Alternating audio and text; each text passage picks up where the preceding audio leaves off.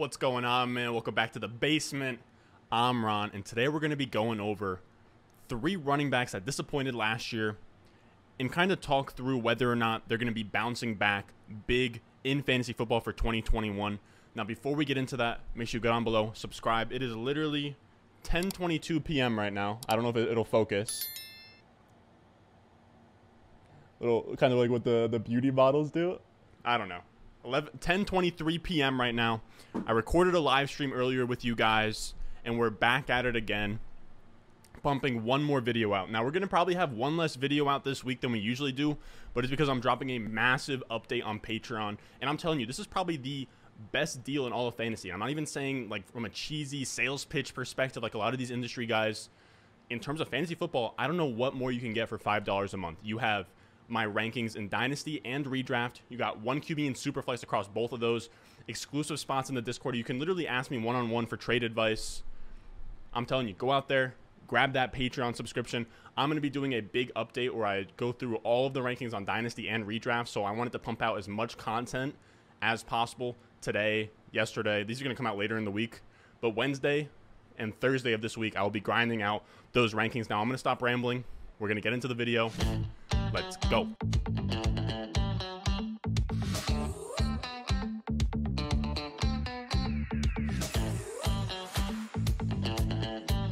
All right, I didn't turn on the AC early enough. It's going to be a little bit sweaty, a little bit musty down here.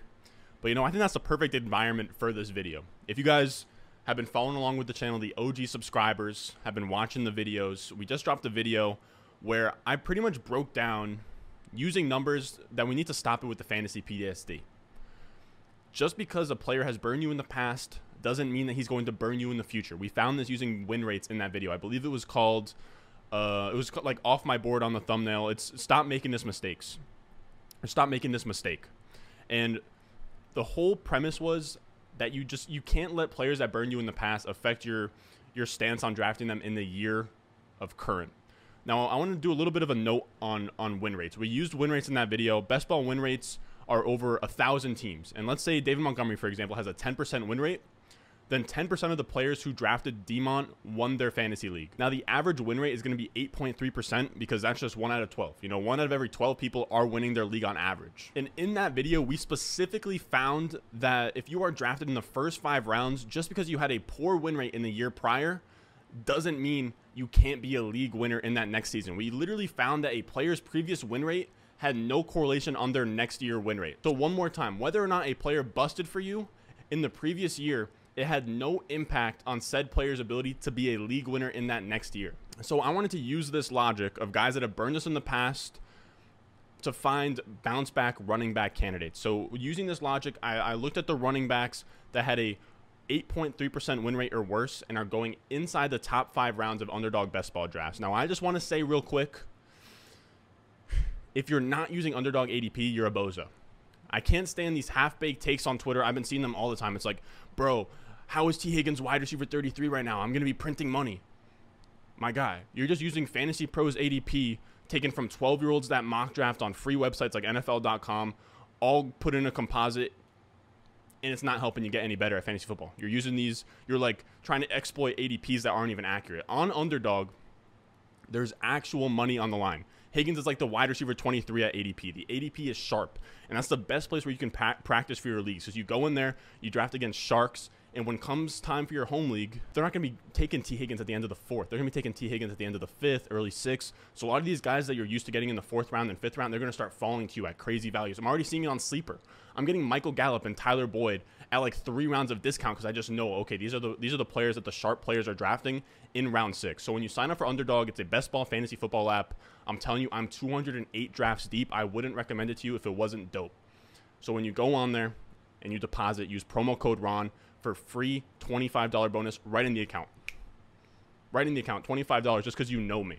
And that's all because of you guys supporting the channel, putting all the thumbs up. Now you guys are getting those benefits.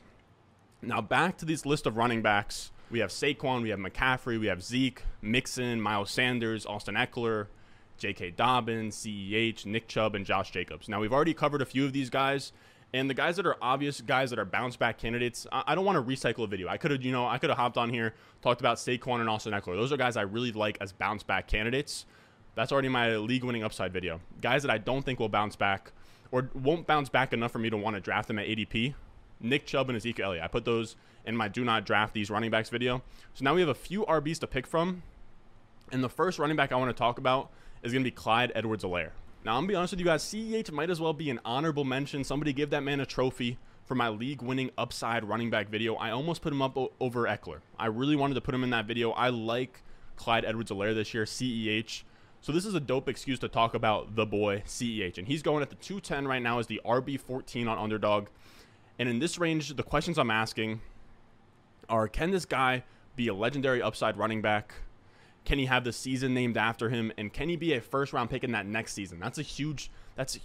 You want the guys that are going to be next year's first-round picks. That means that you got a player that paid off. That's a thought process I really try to get into. Because if he doesn't have that upside in his range of outcomes, then why would I risk a running back who gets injured and busts all the time when I can literally just grab Justin Jefferson or A.J. Brown or DK Metcalf in his same draft spot? This is what we need to ask ourselves with running backs in these first 2 rounds, because as I covered in my league-winning running back video, running backs bust at a 40% clip in the first 2 rounds. And the only way to justify that downside is by grabbing someone that has that RB1 overall upside. And I think that CEH is one of the few running backs in that round 1 and round 2 area where it's worth betting on. The thing about Clyde Edwards-Helaire is that he did burn us last year, but if we're going to be honest with ourselves and we're going to really do some self-reflecting here, his first round ADP was kind of stupid.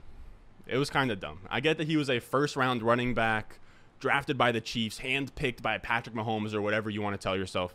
Here's the thing. If we're taking a running back in the first round of a fantasy football draft, they probably, if they're going to be a rookie, they probably should be drafted in the top 5, like a Saquon, like Ezekiel Elliott, guys that are supposed to be these generational prospects. It's such a, like if Josh Jacobs goes to the Chiefs and there's just a lot of these late first round running backs are not even close to the same kind of lock that Saquon and Ezekiel Elliott are. But let's get past that tangent for a second. And the thing that I love about Clyde Edwards-Helaire going into year 2, he's going in the late second round, and I don't think a single thing has changed from the situation that got him drafted in the mid-first last year. The Chiefs added no one to the running back core. I like Jerick McKinnon. Jerick McKinnon's my guy, but he's probably dust. He literally went to IR last year. Shout out Davis Maddock. He was talking about it. He literally went to IR last year with dead legs. That was literally what it said on his little RotoWorld blurb, is he went to IR with dead legs. I don't even know what that means. CH is still the RB1 on the Chiefs, and it's pretty much the same bet as last year that we were making, but at a discount. Instead of having to pay the 6th overall pick, now we're paying the back end of the 1st. And we want to target this kind of phenomenon, if you will. That's a big word. In the last video, we found that 4 out of 5 of the players to ever return 20% win rates outside of round 1 disappointed in the year prior. And this feels really similar to Todd Gurley. If you remember correctly with Todd Gurley, he underperformed in year 2. And that was supposed to be wheels up, Todd Gurley's going to go crazy. They draft Jared Goff. Jared Goff sucks. Todd Gurley isn't great. He goes in the 2nd round the next year. That's 2017. McVay comes in, revamps the fucking offense. Then Todd Gurley went crazy, league winner kind of thing. And that's what we could see with CEH because, he disappointed in year 1. And I'll say I'm not in love with his talent profile, but at the end of the day, he's a first-round pick at running back. He has an all-purpose skill set. He catches passes. He just put up 1,000+ yards from scrimmage at 21 years old. They get rid of Sammy Watkins, so the Chiefs now, they don't have a clear passing option behind Travis Kelce and Tyreek Hill. And we could see CEH kind of fall in line as that 3rd receiving option. When we're talking about RB1 type ceilings, there's enough passing volume in this offense after Tyreek and Kelce where we could see CEH get 65, 75. We want to talk absolute ceiling, 90 targets. He could get there. And on top of getting a lot of targets in the passing game, he's also now going to be running behind what PFF has as their 7th ranked offensive line unit heading into 2021. They add Orlando Brown, they add Joe Thuney, and I think they're kind of overcompensating for that Super Bowl loss where Mahomes was just out there with an absolute band of brothers up front, just throwing sidearm and getting tossed around in the Super Bowl. So they really made it a point to improve the offensive line, and that's going to help CH a lot. And what really puts him over the top to have that legendary upside is the touchdown upside on the Chiefs. And what I think people don't understand is, first of all, touchdown scoring isn't really a skill. Year to year, touchdowns aren't sticky. And the thing about Clyde Edwards-Helaire is he really underperformed in the touchdown department in 2020, but I think that he could really bounce back in 2021. Last year, he only scored 5 times on 217 touches, which was a crazy low 2.3% touchdown rate. The Kansas City backs with Mahomes have averaged a 7% TD rate all the years that Mahomes has been a starter. Now, don't tell me that that's just Kareem Hunt being a god. 7% TD rate came with 2 years of Kareem Hunt and then Darrell Williams 1 year. Darrell Williams actually has the highest TD rate of all those 3 seasons. So I averaged them all out, and that gives him about a 7% TD rate. If we gave CEH a 7% TD rate, he would have scored 16.5 touchdowns in 13 games last year. That's a little wild, but it just shows his crazy upside in this Chiefs offense. And if we even want to get a halfway point between the 3 running backs that average a 7% TD rate, CEH is 2.3%. If we want to meet in the middle at 4.65%, that would have given him 11 touchdowns in 13 games last year, which would have put him as the RB4 in 0.5 PPR. The RB4. Clyde, and that was just on the workload last year. If he just gets a little bit of luck in the touchdown department, regression is coming for CEH. He's going to get luckier. He's going to have light boxes, more touchdowns, upgraded offensive line. The volume is already there. CEH is a guy that I will be taking swings on at the back of the second round. I think he's a great bounce back candidate. Now, this next one, we got the poster boy for getting burned and never drafting this player again. We have Joe Mixon. Everybody out there on Twitter, I can't draft him. I've been burned too much. I'm going to be honest with you guys. You know, I was going to come on here on my woke king shit. You know, I was going to come on here and say, you know, he's burned us in the past, but that's not the reason I'm fading him. I'm fading him because of XYZ. It's not because he burned us in the past. I just want to get out of that mindset. But here's the thing. I dug into the numbers today, and I'm so back in on Joe Mixon, boys. I'm so back in on Joe Mixon. I think he's a pretty good target going at the 205 as the RB12 and underdog. Now, I will admit I'm not in love with Joe Mixon. He'll probably slot in around RB12 for me, which is where he's going right now. But I might move him a little bit farther back than that 205 spot he's at right now, because I think I'd rather have DK, A.J. Brown, and Justin Jefferson. But that's just because I'm kind of a whore for these young wide receivers, and I just want to stack up as many wide receivers as I can. But I think the RB12 is a great price. And when we're drafting these running backs in the first 2 rounds, like we just did with Clyde Edwards-Helaire, my mindset completely changes. Obviously, all these guys can finish as top 7, top 8, top 9 running backs in fantasy football. They can finish as RB1s. And that's just what we're looking at. That's where these guys are being priced anyways. You know, they're only worth that selection if they can finish as the RB1 overall and post that 20% plus win rate. And at first I was going to say, you know what, I don't think that Joe Mixon has that in his range of outcomes, but I think I've come off this stance for a few reasons. One is that a legendary RB usually averages around 25 points per game, but in the second round you could probably still hit a 20% plus win rate with like 22 points per game. And the way that I'm saying that is because 15 points per game in round 1 is like a 5% win rate, but as you move back around and around and around, 15 points per game might be like a 20% win rate by the time you get to round 6. So a 20 points per game might only be like a 12% win rate in the first round, but if you move that back to like the back end of the second, 20 points per game might be 18-19% win rate, if that makes sense. So you can lower, you don't have to get them to 25 points per game. You could probably get them to like 22 points per game. And with these running backs that we're trying to project to 22 points per game, we want 2 things. We want projected volume and we want talent. And I tend to side on the idea that Joe Mixon is an elite talent. And I know it's hard to say that. You know, we're 4 years into this guy's career, and he has nothing to show for it. We only have 2 1,000-yard seasons. We have an RB9 finish in 2018. He was the RB9 in points per game in 2021 or 2020 before getting hurt in week 6. Here's the thing, though. RB9 isn't legendary upside. But what I will say is that Mixon, I really do believe, is an elite talent.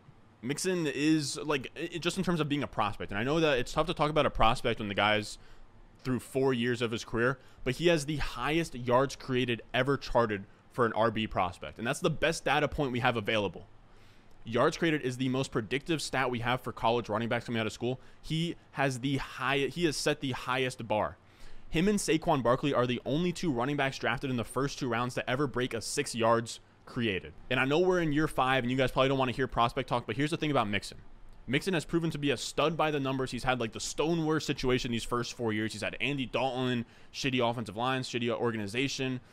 The thing is that by the numbers, if you look a little bit deeper, he's actually shown to be a stud. In 2019, his last full season we had, he was 8th in yards created per touch, 4th in juke rate, 1st in evaded tackles, and I see no reason to believe he isn't a talented back. So when we're making his upside case, we have to understand that he is talented. You have to believe he's talented. That's what I believe. And now that brings us to his volume. He's now going into his first season without Gio Bernard taking away targets. and he's just going to see insane volume, fellas. I took Mike Clay's projections, one of the most accurate guys in the industry, and I found who has the highest amount of weighted opportunities around the league. And weighted opportunities takes into account carries, and then it values targets properly in terms of how valuable they are for fantasy scoring. Mixon is projected for the 5th highest workload in the NFL. He's getting all the volume, all of it. And because we're aiming for that ceiling, we want that 90-plus target upside. Clay has him at a 74 target pace right now, but remember, that's his median outcome. That's just like, okay, 74 targets is where he probably should be.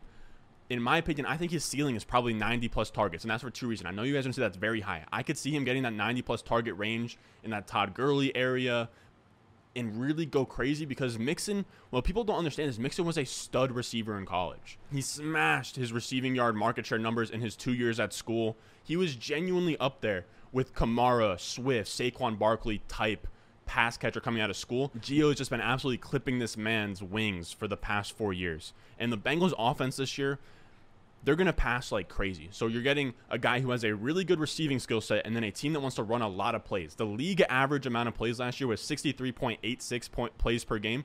The Bengals averaged 70.7 plays per game with Joe Burrow. That's 4% more than expected, and that led them to average 46.8 attempted passes per game.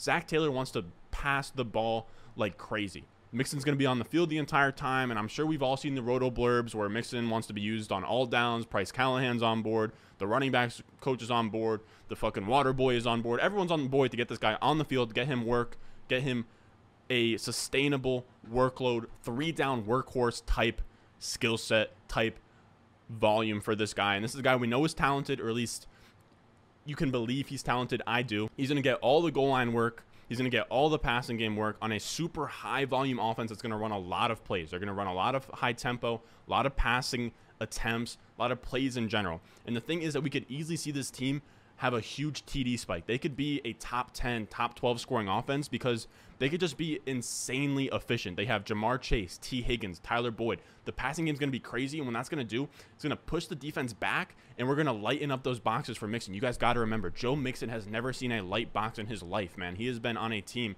without a quarterback, without a great passing game his entire career. So I'm all in on Joe Mixon's RB1 overall case because I think it's worth a shot in the mid to late second round. I think he genuinely has that in his range of outcomes. Now, this last one, I don't even want to talk about him. I literally might throw up talking about this guy, but I figured we throw him in there. We got Josh Jacobs, and he just barely disappointed last year with a 7.9% win rate after getting drafted at the 202, finished as the RB12 in points per game, and is now going at the 507 as the RB20. And because of this, he finishes as the RB12. He goes at the RB20. All of the guys in the industry, on Twitter, I guarantee you they're out there pounding the table for Josh Jacobs. They're saying, well, he's a great value. I'm going to let you guys on a little bit of a secret here. Not really. He's not really a great value. I've only drafted him 4 times in 208 underdog drafts. That's 1.9% exposure to him. And this breakdown for Josh Jacobs isn't going to have a lot of stats because I think the argument is much more theoretical than it is statistics-based.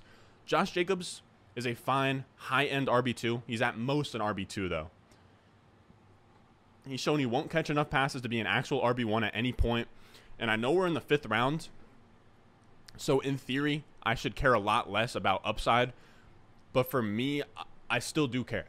In these fantasy football leagues, in the 5th round, we're walking right into the RB dead zone. And the problem with running backs in that range, if the running back isn't uber talented, they have a lot of downside. They have downside with injury, and if they're not super talented, they have downside by the backup filling their role, taking away touches. And the only way a running back makes up for this downside is with upside. Running backs can offer you that legendary ceiling. They can offer you league-winning rates. But Josh Jacobs is the poster boy for the RB dead zone. When we're targeting running backs in that 3 to 6 range, that's a really dangerous spot to target RBs because that is the RB dead zone. But I'm looking for young running backs, first and second year running backs that can catch the ball. Josh Jacobs is just a guaranteed touches back. I want to stay as far away from those guys as possible. He has no ceiling. He has nothing but downside. You can draft him in the 5th round if you want. I personally, there's just no way I get there because I'd much rather have Claypool, Higgins, and Ayuk in the 5th round. Those are all wide receivers I love there. And I'd rather have Travis Etienne and Javonte Williams. And I know you might say, well, Ron, those guys aren't really locked into touches. How are you going to start them every week? Here's the thing. ETN and Javonte Williams could win you leagues. Also, by the time we get to, like, when we look at just, like, projections, you know, a lot of these guys in the industry, they take their projections, they take them, and they sort them, and they use those as the rankings. Here's the thing about Javonte Williams and Travis Etienne. They might not be locked into that workload the first 1 to 5 weeks, but from weeks 8 and on, you're probably, I guarantee when we look at rest of season rankings, you're going to want to have Etienne, Javonte Williams over Josh Jacobs at that point. Josh Jacobs isn't winning you fantasy leagues. He's probably getting you like 6th place. That's the problem for me. Or like 4th place, 3rd place. That's the problem. And that's going to do it for today. Josh Jacobs is a bounce back candidate, but not one that I'm with. So I'm on Clyde Edwards-Helaire. I'm on Joe Mixon. Josh Jacobs is a bounce back candidate, but I'm telling you, just let somebody else draft him. Let that shit pass you by. Grab Javonte, grab Etienne, or grab one of the young ascending wide receivers. Let me know down below. Comment your favorite bounce back. Also, let me know if you have any pushback on the guys I listed. I know a lot of you guys aren't going to like that Mixon take, but let me know what you think. And while you're down there in the comments, make sure you come up, like the video. Makes the YouTube algorithm know that you've been enjoying, following along. And make sure you subscribe, man. We're at like, what, 1.8 thousand subscribers. You guys have been killing it. I would love to get 2,000 by August 1st. I think we're going to miss that, though. I don't think that we'll hit that. I'd love to see it, though. And like I said, we're going to have a little bit less uploads this week because I'm doing the Patreon update. Remember, if you want to have access to my rankings, join the Patreon because I have these kinds of factors calculated in there. I'm not just like these other industry guys. I don't sort the projections and throw them in there. I got a lot of game theory that I put into these rankings, and I'm not just going to sit down and put like 2 hours into it to some guys. When I sit down and do my rankings, I'm telling you, tomorrow is Wednesday. The next day is Thursday. I'm going to wake up at like 8 a.m. and work on these from 9 to 7 p.m. From 9 a.m. to 7 p.m., I will be grinding on these rankings. So if you want those, go down below into the description. Join the Patreon. It's going to have my redraft rankings, my dynasty rankings, 1QB and Superflex on both of them. Tiers across the board. I'm telling you, it is the best fantasy tool that money can buy for $5. Now, I also want to say J.K. Dobbins fits this criteria of bounce back, but I don't think he did have a 6.6% win rate, so he's like technically a bounce back. I don't think he fits this criteria. And I don't think he actually really disappointed anybody last year. Like, no one has any ill will towards J.K. Dobbins. What I will say is maybe I should cover him in next week's sophomore breakdown. Let me know down below if you guys want to see me talk about J.K. Dobbins in the next sophomore dynasty, like, centric type breakdown. And that's all we got for today, man. I love you guys. Like I said, I'm going to work on the Patreon. I just did a live stream today, but I think I'll probably live stream. I'll definitely live stream later this week. The thing is that by the time you guys see this, I'll probably already have live stream, but I'll probably do a mock draft live stream and then maybe a third live stream where I either go over like ADP risers and fallers or like cover some trades I've done in dynasty leagues. But that's all I got, man. Follow me at RonStore_ on Twitter, and I'll see you guys in the next one.